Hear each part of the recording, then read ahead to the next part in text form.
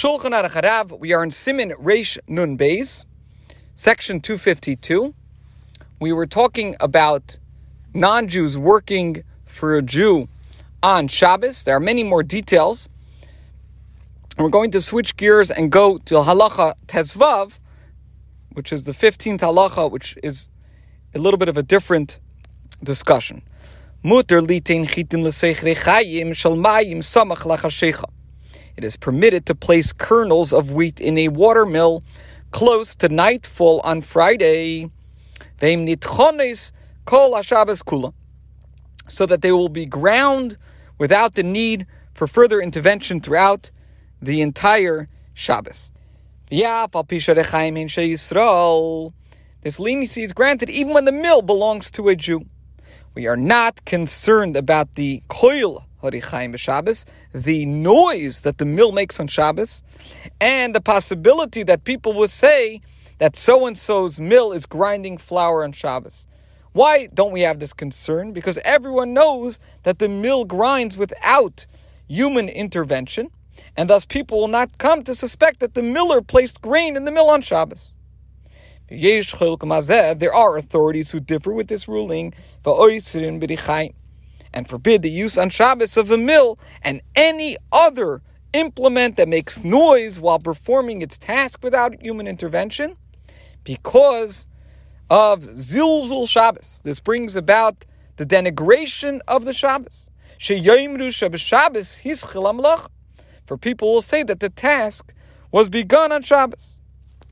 And it is for this reason, unless it's a case of danger, it is forbidden to leave a radio or a similar device running on Shabbos, even if it was turned on before Shabbos.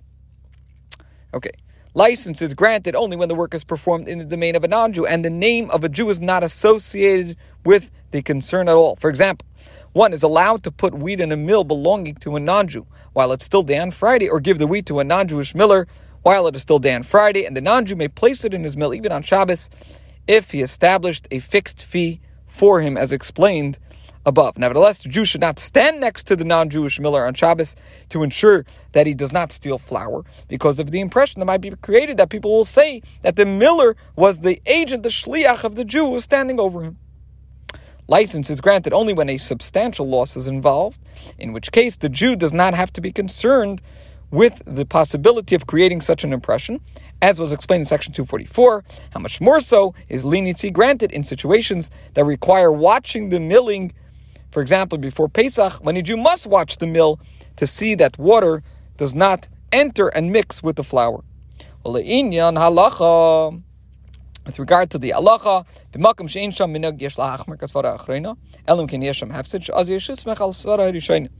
in a place where there's no established custom, one should rule as stringently as mandated by the latter approach, unless there is a loss involved, in which case one may rely on the first approach. Okay, in Kuntres Achnet, the Rebbe notes that the Ramah is lenient in the instance of a loss, as explained in section 244.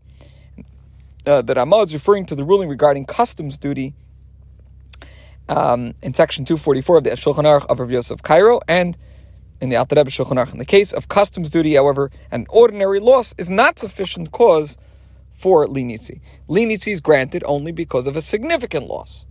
This implies that here too, that Ramah is lenient only in the case of a significant loss. However, based on the statements of Magen Avraham, the Alter Rebbe explains that the case at hand is not identical to the case involving customs duty. On this basis, the Alter Rebbe's ruling here can be explained. According to the second opinion that he brings, using the mill would be prohibited under all conditions. Nevertheless, according to the first opinion, it could be used under all conditions. Therefore, although as a preference we act stringently in accordance with the second opinion, based on the first opinion, leniency is granted even if there's merely an ordinary loss, and not only when there is significant loss. Okay. Halacha Tezayin 16. Mikol makamut lahamid me'arav Shabbos zug hamekashkesh l'shoy sa'aseh ede mishkoilas afi shemashmiya kil b'Shabbos. Le'vayolem shemidi b'Shabbos. V'avar gzeir secham sh'astel hashmiya kil b'Shabbos. Nevertheless, it is permitted to set up a clock that chimes on the hour that is operated by weights, even though it produces tones on Shabbos.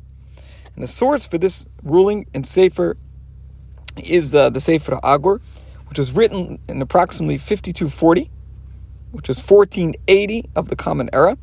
At that time, it was common to use clocks whose hands were moved via a weight mechanism.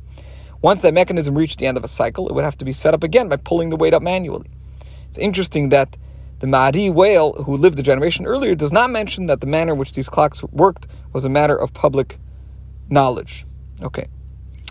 Even though it produces sounds on Shabbos, people will not say that one set it up on Shabbos and thus violated the decree of our sages who forbade producing tones on Shabbos, using the utensil designated for that purpose.